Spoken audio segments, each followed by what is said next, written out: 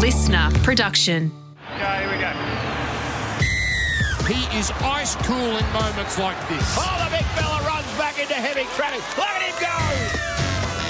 Oh, he knocked the headgear off him. This is unbelievable rugby league. And we're back on another edition of Woodsy's Club Tour, and got a very special guest today, none other than the NRL CEO, Andrew Abdo. How you going, mate?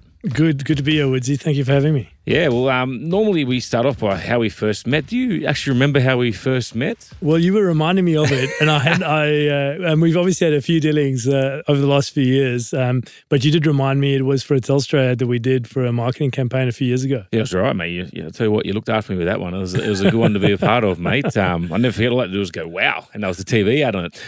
What we'd like to talk about is just get to know your journey, mate. So your background, you're what, half South African, half Lebanese? Yeah, I have an interesting background. So I was born in South Africa to my parents. My dad's Lebanese, and they were Lebanese migrants to South Africa. Oh, wow. But I grew up in South Africa in a very interesting time, interesting period. As a Lebanese sort of kid and dark-skinned, growing up in apartheid, South Africa was segregated. Yep. You know, whites in one area and blacks in another area. And we were sort of in between. We were, they weren't quite sure how to treat us as Lebanese people. So I went to a primary school, went to an all-white school, but as South Africa liberated, ended up going to a mixed high school and become part of quite an interesting story of South Africa liberating under the leadership of Nelson Mandela. But it was quite tough growing up as a kid in a segregated society, and I understood and felt what prejudice and discrimination can feel like as a kid growing up in South Africa with a Lebanese background. And how did your parents handle all that? Well, my parents were hardworking people, and we were family. We were a close-knit family, and there were three of us. So my parents and three kids. My older sister, I'm the youngest of three. Okay, I have an older sister, and then I had an older brother, and then myself. And my parents were quite liberal. My dad always sort of taught us about doing what's right and so on and so forth. And then sport always played an integral role in my life and actually dealing with growing up in quite an awkward situation.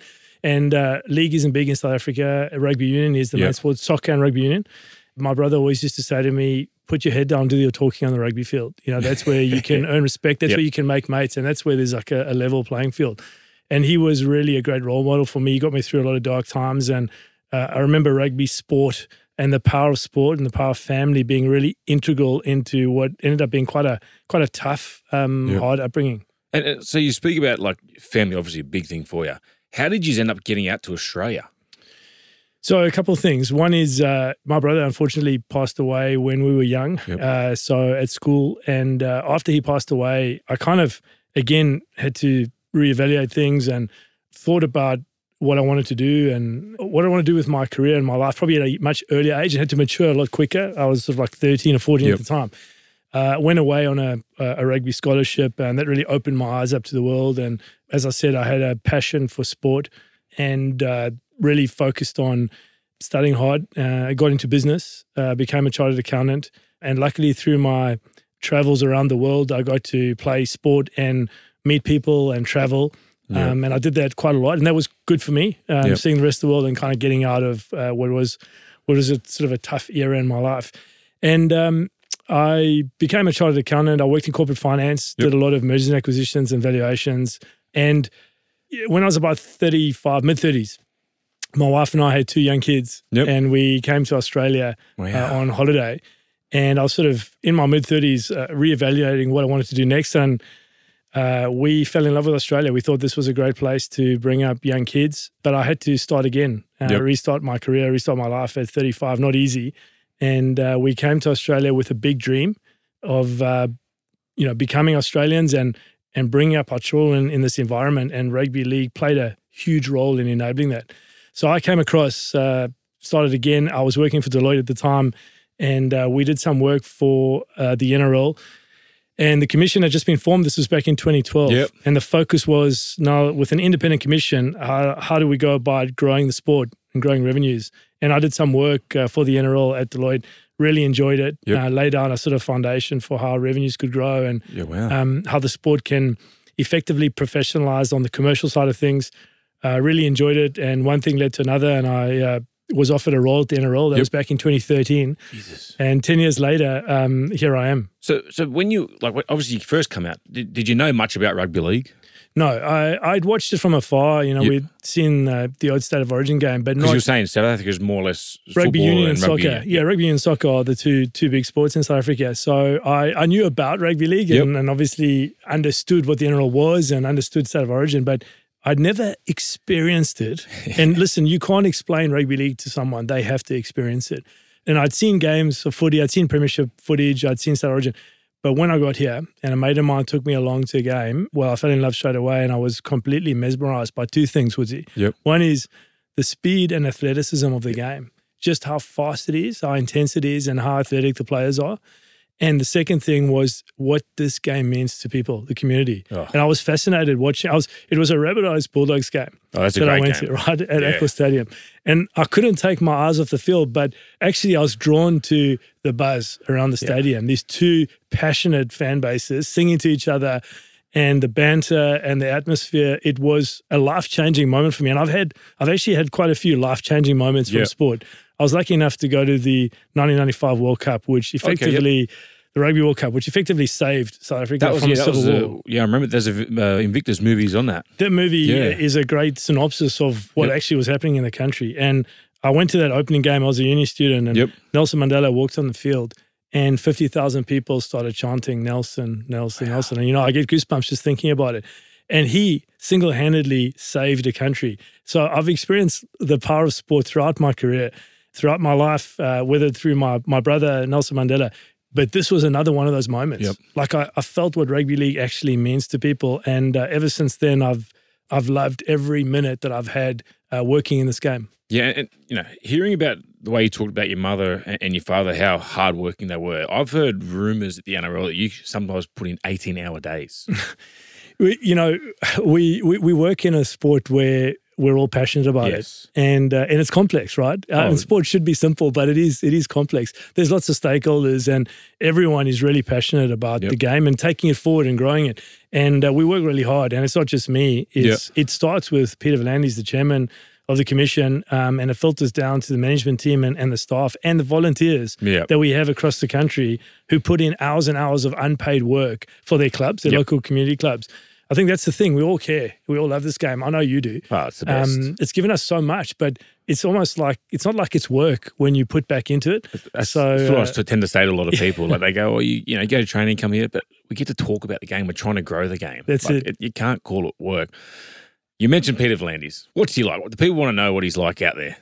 Peter is probably the talk about sort of a visionary, talk about a leader, and you talk about someone who's unafraid of change. Yep. That's Peter. His work ethic is outstanding. He's a very experienced, very successful sports administrator, but he also has very bold vision. Yep. And when you are driving for change, and we'll talk more about some of the change we've been through over the last couple of years, you want someone like Peter V'landys. He has vision, and he also enables change. He rolls his sleeves up, and he's got so many connections that he opens up doors for the game.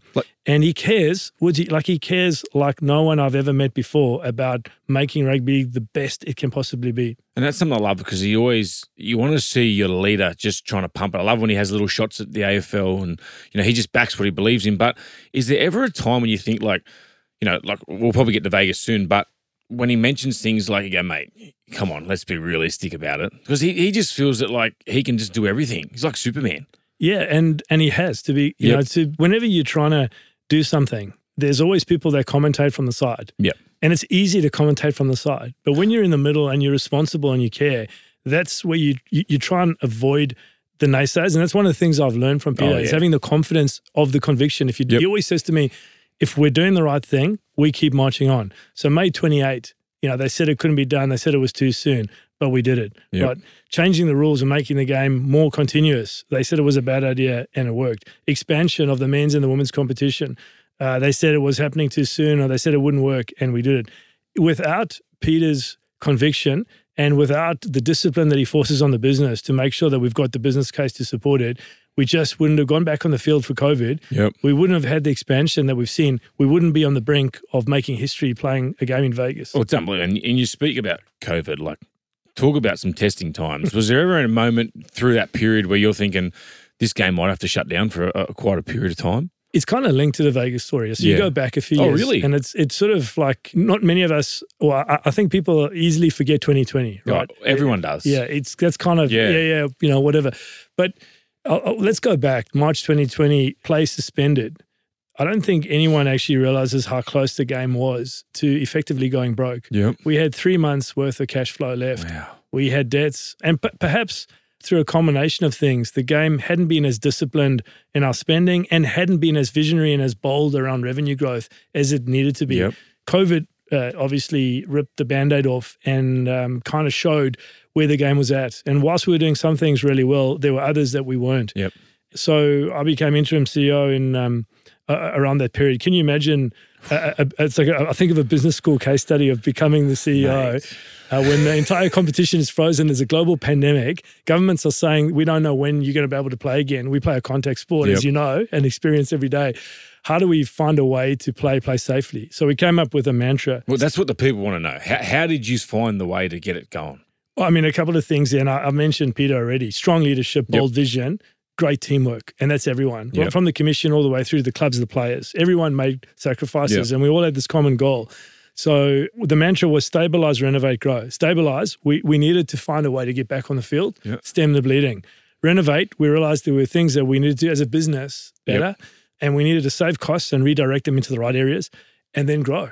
Like we thought that, and I, you have to give Peter and the commission credit for this. This was an opportunity for us to actually, at the depths of the pandemic, actually think about what could be achieved through it and then beyond it. Yep. So stabilize, renovate, grow. Here we are. We're in the growth phase. Yep. We're growing our competition in Australia. We're growing our women's competition. And we're taking what I believe is the best professional sports competition in the world to one of the biggest markets in the world. Yep. It's incredibly exciting.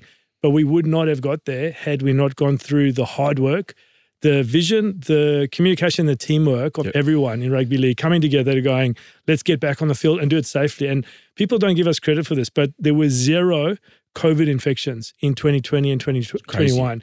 And it's credit to you guys, the playing group, right? You must remember those protocols. Oh, everything. You must remember those late night calls. You must remember the relocation of the competition to Queensland. I just remember, it was funny because with the relocation, my wife was due to have a baby any second. And as you know, we played against the Warriors on the Sunday and it got announced at halftime of the game we're getting relocated. So, mate, I wasn't too worried about the footy. It was more if I could get my missus back up there. And I remember making a call to you straight away and then you created the, what was it? Air Woodsy. Air Woodsy was launched, and that's what we did. And there are hundreds of those stories, right? Because we're all human beings. Yep. And wherever possible, in really extreme circumstances, how can we work with families and with players and with the clubs to make this as livable as possible in a very, very difficult period? And that was a great story in the end. And obviously you've got, a healthy baby now who's a couple of years old. That's it. There are a number of those stories, Woodsy. Great teamwork. But again, great vision by Peter and the commission to say, no, we're going to do this. And then you spoke about the depth. So what have we done as the NRL or yourself as a CEO to ensure that this doesn't happen in the future? The key thing for us was a couple of things. One is we needed to make sure that we were fiscally responsible. So we had to look and see and become more efficient, become more effective, right? Decide what we need to stop doing and decide what we need to do more of. It was important to get the new deal with the players done as well. Yep. And that's a record deal. I'm really proud of it. I'm sure you've got some questions about it and we'll get to that. But the players are well paid now, both the men and women, and they deserve to be. They are the stars of the show. But it was important for us to get our CBA done, that the clubs were well funded, that the commission invests enough into grassroots, participation and pathways, because that's the future, right? 100%. And then what we hadn't done, we needed to have money left over to put into our balance sheet assets. To in everyday terms, we needed to invest cash that could generate revenue outside of what we were currently generating. And we have that now. The last few years, we have a surplus. That surplus has gone into assets. We've bought hotels and other assets. Those hotels are generating revenue. That makes us more sustainable. The final piece of the puzzle is that element of growth. How do we take our existing competition and take it to a new market? 330 people. We can't wait to show them the premiership. And we speak about the Vegas thing. Like, do you get, you spoke about the naysayers. Like, obviously, there's always going to be people knocking it. But, mate, you've got to give you and PVL some credit. Like, you're going into a new market, and like you said, 300-something million. It's incredible. So the key thing here, it's pretty simple, right? Take an existing product to a new market, and why the US? Well, why not, right? This is a sports mad country, right? With tons of Aussie expats and tons of sports mad fans that during this particular period of time, Americans are always going to love American sport. Yes. But what can we offer them in addition to that? Exactly. At the right time zone, so that it's their second, third, fourth, fifth sport. Yep. So they can start playing fantasy and can start following our athletes. And we're also thinking of opening up talent pathways where we could see a couple of talented Americans, male or female athletes, making it in the NRL. So for us, the opportunity to get fans in America following the Premiership means we can monetize that in the future. New broadcast rights in America, sponsorship, and obviously ticket sales related to taking matches over there. So it's multifaceted. And don't forget, online sports betting in America is going through the roof. Yep. And our sport is easy to understand, easy to follow. And for a punter, someone who enjoys having a responsible bet, rugby league presents an opportunity for them to look at something that's quite interesting. And hopefully from that, we actually then get some hardcore fans who start to follow our teams and start to follow the players. Well, I think when we were over there, we got the opportunity to see firsthand, and they love the physicality. But the funny thing was, talking to a lot of people is like, are you on offense or defense? And like trying to tell them what our game is, like, no, we do both. We tackle and carry the ball. The one thing I want to know is how did it become Vegas? Like, how we didn't go to Hawaii? We didn't go to LA. What was the main? Before I answer that question, though, I have to say, like, it's one of the highlights of the trip that we had to America was when you were getting recognized in the streets of Vegas. So, hey, man, that's Aaron Woods. Aaron Woods. And when we went to the Raiders game, and people don't know this, but like just seeing the crowd react to you guys as players and the high fives and the excitement, like it really was exciting for us. And I remember you guys, we were talking about this, saying in just a couple of months, we're going to get to run on and put on a show for these guys like they've never seen. Because besides the fact that you guys play offense and defense, right? It's 80 minutes. The ball's in play for almost an hour. It's continuous, and it has the aerial kicking game that they won't be used to. It's kind of and no pads or helmet. Absolutely. So we're capitalizing on the fact that everyone understands NFL, and this is NFL with a twist. They also know rugby union, and that's to our advantage because we're going to take all those people that have been exposed to rugby union and get them to understand and fall in love with league. That was my next question for you, because so many people are going, they get frustrated. Why is it always rugby? And I've tried to tell them, but that is why, because they've already got a head start on. They know what rugby is. So it's two phases, right? Yeah. Phase one, hey, come and have a look at us. We're rugby league, right? Now, if they are getting confused between the two, it doesn't matter. We only need them for about 30 seconds. Exactly. 30 seconds. So we're getting them to lean in. Phase two, we're going to convert them from rugby to rugby league to NRL. That's it. And that's the prize. The prize is, man, this is NRL. Yep. And NRL is different to rugby union, and it doesn't take someone long, only a couple of minutes before they are won over for life. So that's the strategy. 100%. And back to it, how did we get to Vegas? Yeah. So a couple of things. One is we wanted to go to America because of the size and the scale of it, right? And a very, very attractive market in terms of what's invested into sport over there. It needed to be the West Coast because of the time zone. Yep. So we don't forget, this is also an opportunity for all our fans in Australia and New Zealand and the Pacific as well.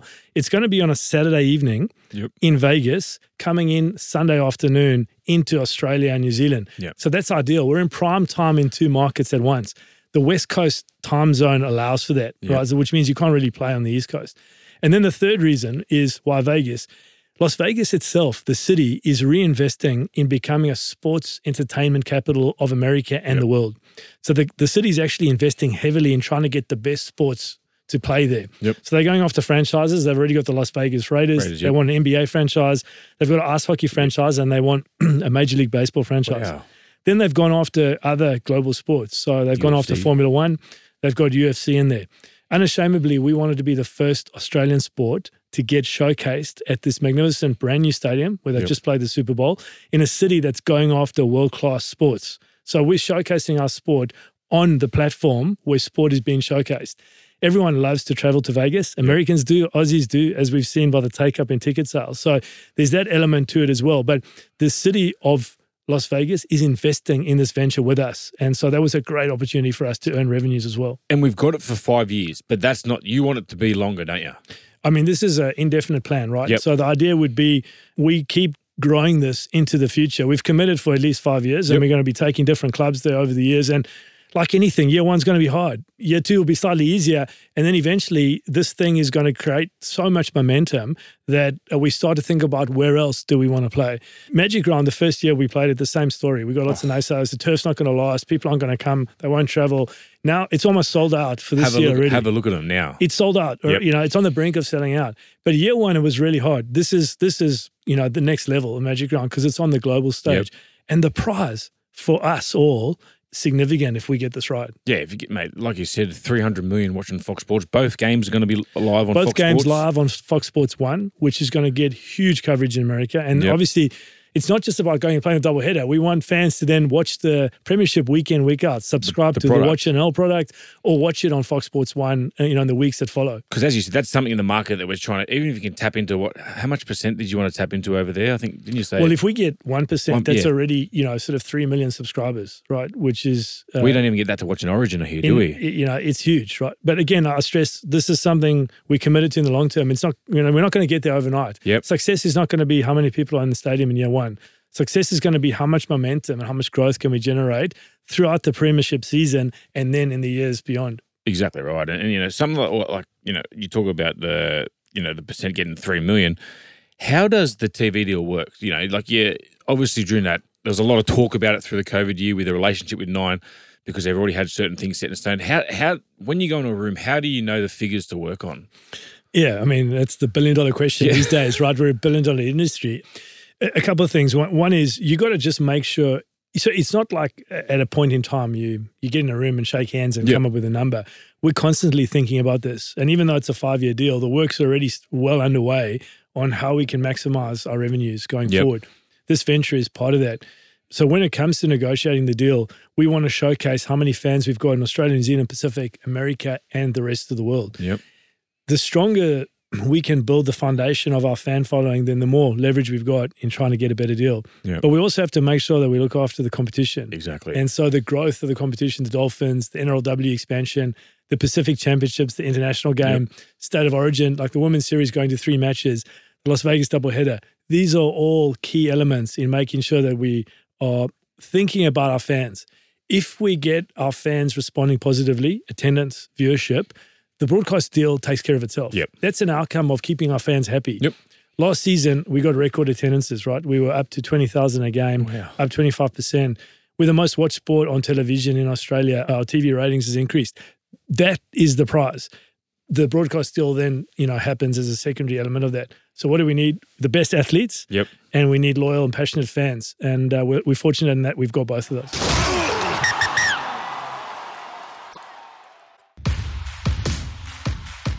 Obviously with the player side, with the RLPA stuff, we had a bit of, negotiations, some stuff go wrong last year. Do you think because what we see as a players, you just see the broadcast deal that we think we get a little bit hungry, there's going to be a lot of money there, but we don't look at the outer, of everything else, like you said, the grassroots, all the other sort of things? No, I'm not going to be critical of the players or the Players Association. It was a long process. It was long, It was a long process and it was hard fought, but I believe for the right reasons. And I honestly, I say that genuinely and authentically.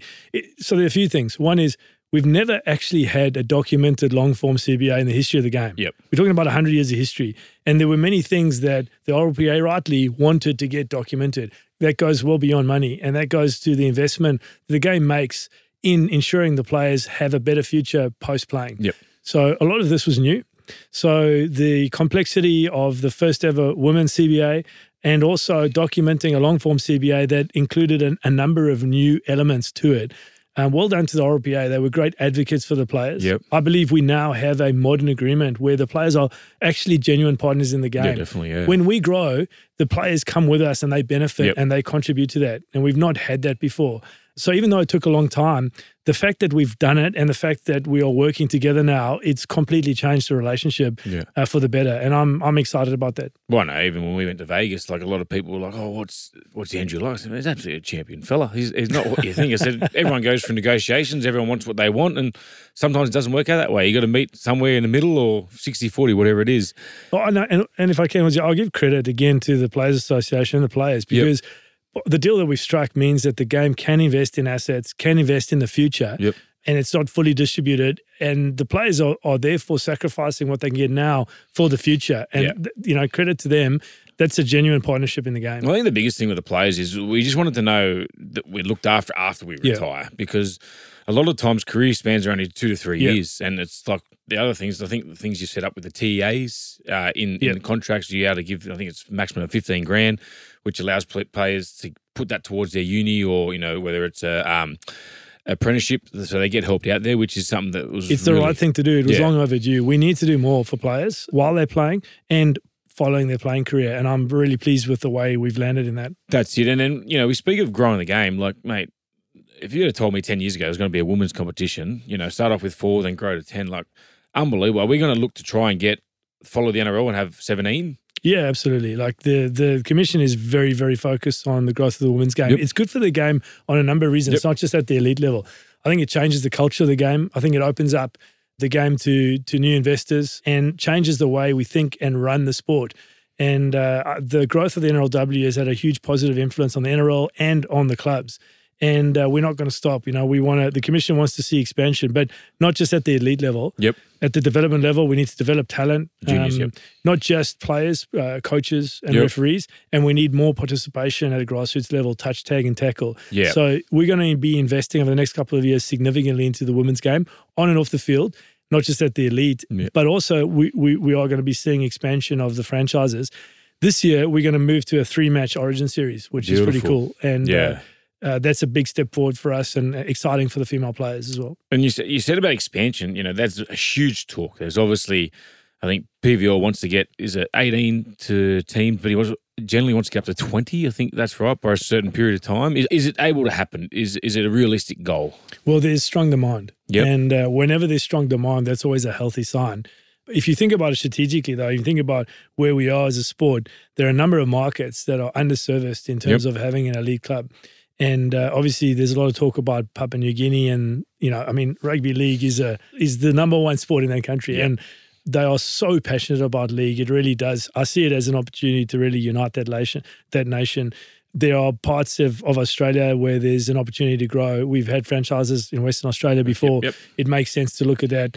New Zealand presents another compelling market. So there are a range of options for the commission to consider. We very much are in a growth mindset. It has to be sustainable. There needs to be a good business case. And that's the work that we're doing now for the commission, to look at how do we get from 17 to 18 and then, as you say, potentially beyond that to 20 for both the men's and the women's. And there's a lot of talk, or I see it all the time in the paper. Like, if say there's a side in Perth that comes, or like the Papua New Guinea side, which could be based in Cairns, the link between the Bears, would you like to see them back? I was wondering if we were going to get through an interview without bringing up the North Sydney Bears. No, you're not allowed to bring them up near my club, mate. I mean, the fact that it's spoken about so often tells you that there is a big interest and passion from that fan base. So we'd be crazy not to consider that in the plans. How that all fits together and how that works, we still got to do the work on that. But obviously, that's an opportunity for the game. Say there is a side based out of Papua New Guinea. Would it work if they do, play their games from Cairns and then just take a couple games to Papua New Guinea? No, the discussions we've been having is around this needs to be a PNG team that has a PNG identity. So based in PNG the whole time? Yeah, well, ultimately, this is about investing in participation and pathways and academies so that we see players actually coming through Papua New Guinea and in the other Pacific countries and having a team that they can play for that really allows them to represent that nation, in this particular case, PNG.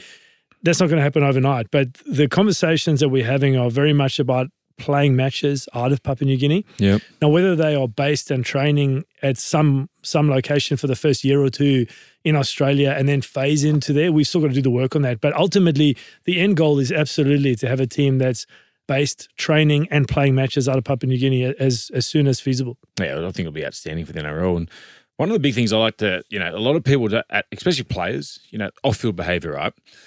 How does it affect our relationship with corporates and sponsors when players stuff up? Well, it's never good. Nah. It does have an impact. Yes. But gee, we've come a long way. And that's what I was going to say. It's been there hasn't been much to talk about lately. Hats off to the level of, we've got great athletes. And I say this with an absolute level of belief and authenticity. Our players are unbelievably professional. I'm lucky enough, I've gotten to know you and some of the others.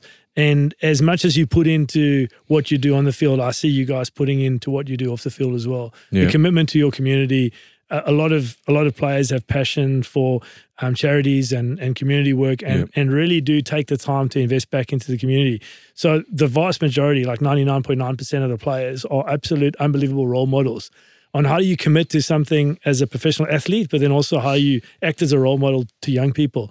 And occasionally we all make mistakes, and from time to time players have made mistakes in the past. And of course in our world it's magnified, right? Because everyone's looking at it and it's up in the headlines.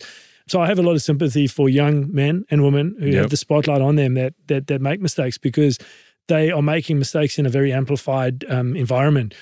But wow, we've just seen the players really step up, in my view, of late. The last couple of years, we see less and less of these types of incidences. And overall, I think the players are doing an outstanding job being great ambassadors for the game. Are you nervous for Vegas, for the players? I mean, I'm nervous. I like live in a permanent state of nervousness for many things, right? I'm excited about Vegas. I'm nervous about, the first time we do a massive project like this, there's lots of things that can go wrong. I'm not nervous about player behavior. I know that's the question. I'm not diverting it. I'm saying my nervousness is about the entire venture. And if I wasn't nervous, then I wouldn't be doing my job properly.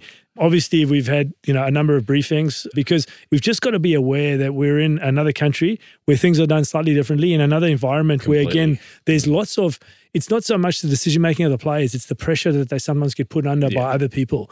And it's just about maintaining the discipline in sometimes quite a difficult situation in real time. Yeah, definitely. And so just to help the players prepare for that and try and take as much precaution as we can to support them. But no, overall, I'm super excited. I think that this is going to be one of the most exciting things we've done as a game, and I can't wait for the players to experience that, American fans embracing them. Oh, the players love it. We've done our briefing, and there's things that you sort of look at in the briefing and go, come on, it's common sense, but you still got to be reassured, because like you said, you're in a different country and they've got different rules. Like we went through one, they just lock you up straight away and then they ask later. So you got to be careful. And there's always this talk, obviously, about NRL Grand Final. So is it locked in for Sydney, or can other states buy it? Because you always see these talk in the paper and PVL just comes out and just front foots it straight away. No, look, we're very respectful. We have a great relationship with the New South Wales government. We're in dialogue with them around a long-term plan. And obviously, we're very respectful of the fact that the situation has changed a number of times, right? But we're having good dialogue with them. At this stage, there's no plans to take the grand final anywhere else in the short term. But we need to sit down and lock in what that looks like over the next couple of years, just to give us certainty beyond, this year. And so we're doing that, but we're doing that very respectfully. And as I said, we've got a great relationship with the New South Wales government, as we do with all state governments in Australia. Well, I don't want to be seeing it to go to Queensland, mate. Can't let them get that, mate. They've already got the Origin series at the moment. It's funny. Like, I reckon in like a couple of decades' time, people are going to look up on Wikipedia, or going to look up in the annals and go, we played a grand final in Queensland, and we played 3 State of Origins in Queensland. What happened there? Well, I think we all know what happened with the COVID rules. And speaking of State of Origin, like, how big is that for the game? Like, a lot of people just think the 3 games, it's just it's bragging rights for the state. But how big is that for the actual NRL industry? Well, you tell us. Like, you've had the opportunity to represent your state. I mean, explain to everyone the level of intensity up that representing your state is over representing your club. For people out there, it's just different. You're playing with the best of the best, bragging rights for 12 months, and you go there and do things you probably wouldn't normally do on a week-to-week basis. And, like, I know, as a proud New South Welshman, I love playing in Sydney, but it's also pretty cool playing in Suncorp, because I never forget I debuted up there, and those 2-headed people started throwing beer at me as we were running out, and I was like, geez, is this what the reception's like over here? So the answer to your question is exactly as you described. It translates. Like, our fans, our sponsors, our investors, they see it. The stats also don't lie. If you look at GPS stats, you can actually see the average speed is up. The intensity, the work rate on every position, it's up on the premiership. Same player operating at a high intensity. And as you say, it's the best of the best. Now, obviously, the opportunity for our fans to see that showcased men's and women's over 3 matches right in the middle of the season, in the middle of winter, in 3 markets. Like, it is phenomenal. It's got an X factor to it. There's no question about it, right? The premiership is a long, tough competition. Grueling, and in the middle of this, we've got this series which it's not just about New South Wales and Queensland. The whole of the world leans into this rivalry, right? Because it means so much. Crazy, yeah. But the footy is spectacular, and as a result, it is a hugely valuable series for us, and fans love it. And we need to think about how we take it to even more audiences like Americans, because it is something special. Like, we get 4 Super Bowls, right? 3 state origins and a grand final. Well, would you ever see us taking a state of origin to America if it goes to plan? Yeah, why not? I mean, the strategy is all about winning fans long term. Taking content there is part of that strategy. I remember when we first decided to move one game a year every year into a neutral state, there was, again, like, a lot of naysayers saying, oh, no one's going to go, at the MCG. We get like 80,000, 90,000 people there, right? We sell out Optus Stadium in Perth. So the rotation is working really well. Adelaide, Perth, Melbourne, like, it sells out. The fans in that market love it, but our fans love to travel. So taking Origin to an international audience is not impossible, and it's definitely something we would think about down the track. I know you say international. Would we look at maybe New Zealand, or is that too soon? No, why not? We've had conversations with them. Obviously, the next couple of years are locked away, but we're having conversations about, and it needs to be carefully considered by the commission, and there's a few things like the time zone and the like that needs to be worked out. But we are in a growth mindset. Considering new markets for that is absolutely on the table. And then we spoke about, obviously, it's a long season, it's grueling. Everyone always talks about, growing the length of the season. For me personally, I love it. I wish I could stay home and watch footy every day of the week. But then there's a lot of people against it. A lot of players, obviously, I'm playing 40 minutes. A lot of players play 80 minutes. Is there going to be, is there a chance of growing the season longer? No, I don't think so. I think we're in a really good spot. Actually, Vegas has helped us with something. We've essentially created another round of football. We've got 2 round ones, right? That's the best. Without the players having to play more games. And that is really important. So player welfare is really important. We play a contact sport. So we're not going to just keep adding games. It's not going to happen. But we need to be smart around what our season looks like. We're now at 39 weeks, and we're giving our fans 39 weeks of action. We don't need to play more matches. We just need to be clever around how we spread those matches out. So having the 2 weeks of the preseason competition, and then effectively round 1 comes early at Las Vegas, and then we have round 1 with 3 matches on free to air and the rest of the round 1 competition.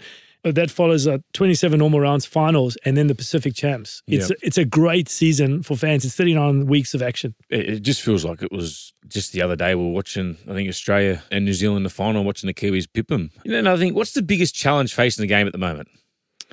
Well, that's a good question and a tough question. I think there's probably three major challenges. The first one is we've got to understand that the world is changing and we've got to change with it. So maintaining relevance. I think, like, younger people, if you think about their time commitment and how they choose to consume or play sport is changing. So we need to make sure that our product offering connects with young people all the time. Whether that's like grassroots, club or schools footy, the way in which you are taught footy, the way in which you played your younger years, and the experience, all the way through to how you choose to consume Premiership on your app or on different digital platforms. So I think number one is we have to keep our game relevant, and we have to keep adapting to make sure we connect with young people.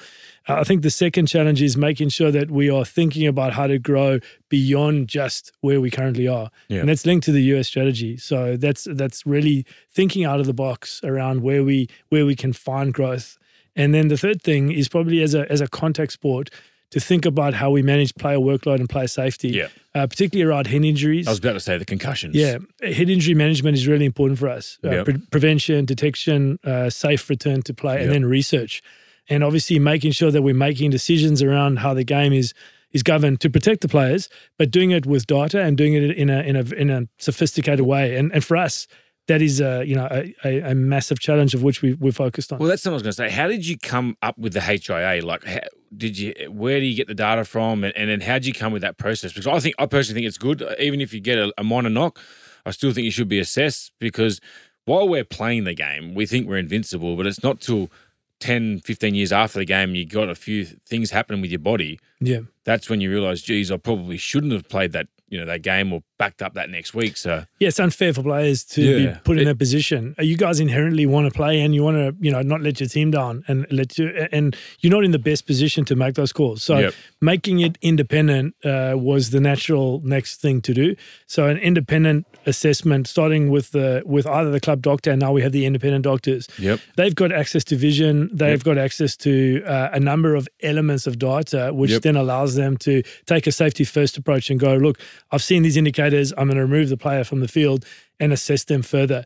And based on those indicators, and it's all data-based, the player will either be allowed to return to the field or they won't be based on the severity of those indicators. Now, to answer your question, that was done through the consultation of experts. So looking at existing research, consulting with doctors and neurological experts, and then the commission obviously adopting a policy over the last couple of years to put that into place. Yeah, I think that's an awesome marketing thing because you really need to look after players' headspace. All right, this is the last question, mate. We appreciate you coming in. What's the most exciting thing for Andrew Abdo in 2024 season? This might sound like a boring question, but just getting the footy up and running again. Smelling the barbecues on a Saturday morning at a local grassroots club. And maybe if I can just elaborate for this. For the last couple of years, rugby league has really given myself and my family the opportunity to feel like Australians. We've become Australians through the sport. So my kids play touch for North Sydney Bears. My son played his junior footy for the Willoughby Roos. My wife and I have been part of the rugby league community over the years. And so getting the footy up and running again, whether it's junior competitions on a Saturday, the smell of the barbecue and the painted lines and seeing the kids run around, or whether it's the premiership games happening, I really do get a lot of motivation and strength and energy from that. And so as nice as it's been to get an off-season, footy's about to start, the season's about to kick off, and I couldn't be more excited for all the volunteers, coaches, referees, players, parents, fans, administrators, because it's footy now, and kids learn about teamwork, they learn about winning, they learn about losing.